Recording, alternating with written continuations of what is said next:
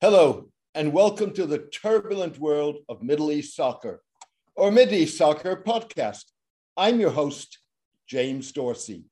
Ukraine is about much more than the security of one sovereign nation. The battle for Ukraine is a battle for the new world order. In that battle, Russian President Vladimir Putin is living up to the worst expectations of Western policymakers and analysts. Unlike Chinese President Xi Jinping, Mr. Putin is seeking to overthrow the current world order, at least as far as Europe and the continent's security architecture is concerned. By contrast, Mr. Xi would prefer to ensure China's place in the existing world order, enhanced with what he would call Chinese characteristics. But in doing so, Mr. Xi dangerously blurs the lines between maintaining and fundamentally altering the current world order. If the period since World War I was, in the words of President Woodrow Wilson, about making the world safe for democracy, today it is in the mind of Mr. Putin and the words of Financial Times columnist Gideon Rachman about making the world safe for autocrats. What Messrs. Putin and Xi have in common and share with a critical mass of other world leaders, including India's Narendra Modi, Turkey's Recep Tayyip Erdogan, Hungary's Viktor Orban, and former US President Donald J. Trump, is that they think in civilizational rather than national terms. In doing so, they define their nation's borders in civilizational instead of internationally recognized legal terms. That is what Mr. Putin was talking about when he this week slumped in a chair with a seemingly bored expression on his face, spoke for 90 minutes, during which he announced Russian recognition of two breakaway Ukrainian republics. Mr. Putin's version of history was designed to justify Russian and Russian-backed infringements on Ukrainian territory and define the civilizational borders of what he calls the Russian world. The boundaries of that world are defined by the presence of Russian speakers and or adherence to Russian culture on any given territory.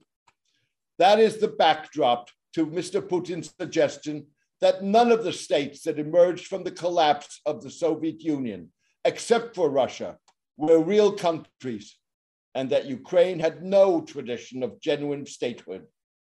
Much like Saddam Hussein's justification of the 1990 Iraqi invasion of Kuwait, Mr. Putin's reasoning would deny legitimacy to most states in Europe and beyond.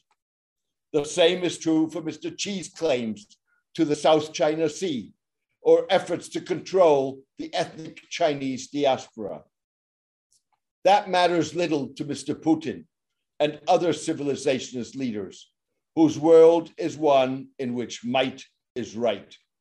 Russian recognition in 2008 of two breakaway republics in Georgia, the annexation of Crimea in 2014, and fostering of secessionist insurgents in the Donetsk and Luhansk regions of Ukraine, and the temporary turned permanent presence of a significant number of Russian troops in Belarus prove the point.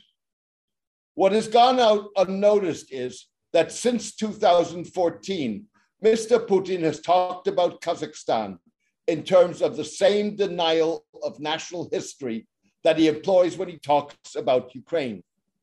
Weeks before Russian troops intervened in Kazakhstan to squash mass anti-government protests earlier this year, and then quickly withdrew, Mr. Putin used an unrelated question posed by Kazakhstan TV to remind his audience that Kazakhstan is a Russian-speaking country in the full sense of the word.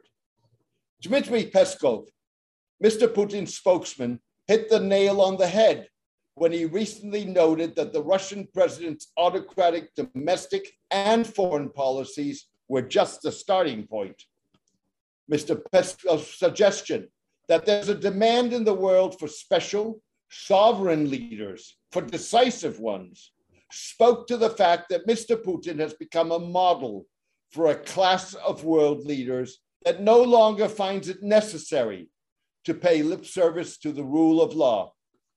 For these leaders, land grabs, military threats, destabilization, disinformation, and assassinating one's opponents are the game's new rules.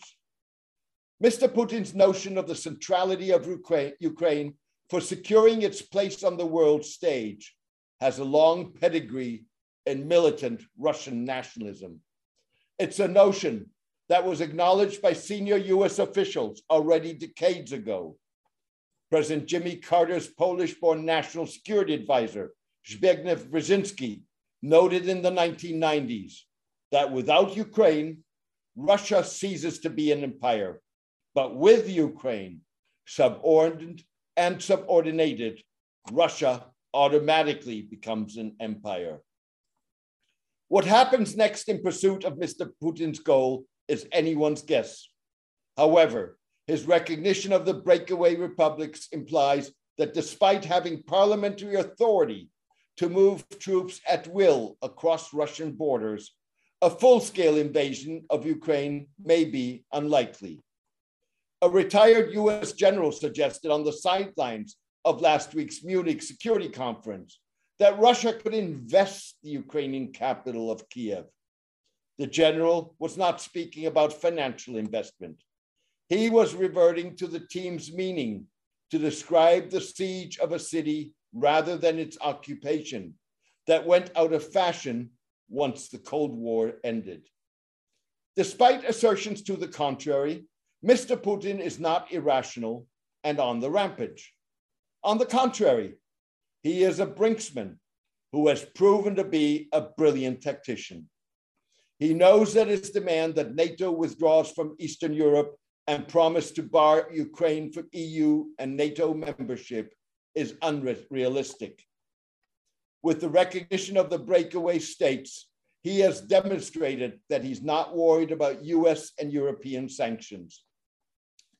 Russia has amassed some $600 billion in reserves and reduced to 50% the amount of trade it conducts in dollars. As a result, Mr. Putin so far can look at his sparking and manipulation of the Ukrainian crisis as a success, despite much of the world condemning Russia, as was evident in the United Nations Security Council debate and the caution with which China commented on the crisis. Beyond sending a chilling message to republics across the former Soviet Union, Mr. Putin has exposed weaknesses of the West at a time that liberal democracy is in crisis and under attack from illiberal and undemocratic elements on both the left and the right, some of which enjoy Russian empathy at the least. To be sure, Mr. Putin may have given NATO and Western solidarity a new lease on life, but the United States and Europe have yet to prove that they are up for the challenge. They have not developed an approach that acknowledges that the Russian leader is playing a long game, despite assessing him as a tactician rather than a strategist. Sanctions are unlikely to project the United States and Europe as capable of preventing Mr. Putin from establishing his new world order in the former Soviet Union or in lands which he could artificially create outposts of the Russian world by supporting Russian language education, as he is trying to do in the Central African Republic. Sanctions, no matter how painful, have so far proven to be ineffective in forcing policy, if not regime change. Take, for example, Iran. So far, harsh sanctions have not forced the Islamic Republic onto its knees, and Russia is better positioned to absorb the impact of punitive penalties. Add to this that Mr. Putin could be dealing with a different United States by the end of this year if US President Joe Biden were to lose the Senate and or the House of Representatives in midterm elections. Similarly, Mr. Putin could be dealing with a more empathetic French leader if President Emmanuel Macron fails to fend off his far-right challengers in April elections. Mr. Putin's long game, says journalist and author Anne Applebaum, is for Ukrainian democracy to fail. That, he hopes, would in turn contribute to America's failure and ensure that its democratic rhetoric rings hollow. These are big goals, and they might not be achievable, but Putin's beloved Soviet Union also had big, unachievable goals. Lenin, Stalin, and their successors wanted to create an international revolution to subjugate the entire world to the Soviet dictatorship of the proletariat. Ultimately, they failed, but they did a lot of damage while trying. Putin will also fail, but he too can do a lot of damage while trying, and not only in Ukraine, Mrs. Applebaum said. Thank you for joining me today. I hope you enjoyed the podcast. A written version of this podcast is on my blog, The Turbulent World of Middle East Soccer, at www.jamesmdorsey.net. Please join me for my next podcast in the coming days. All the best and take care.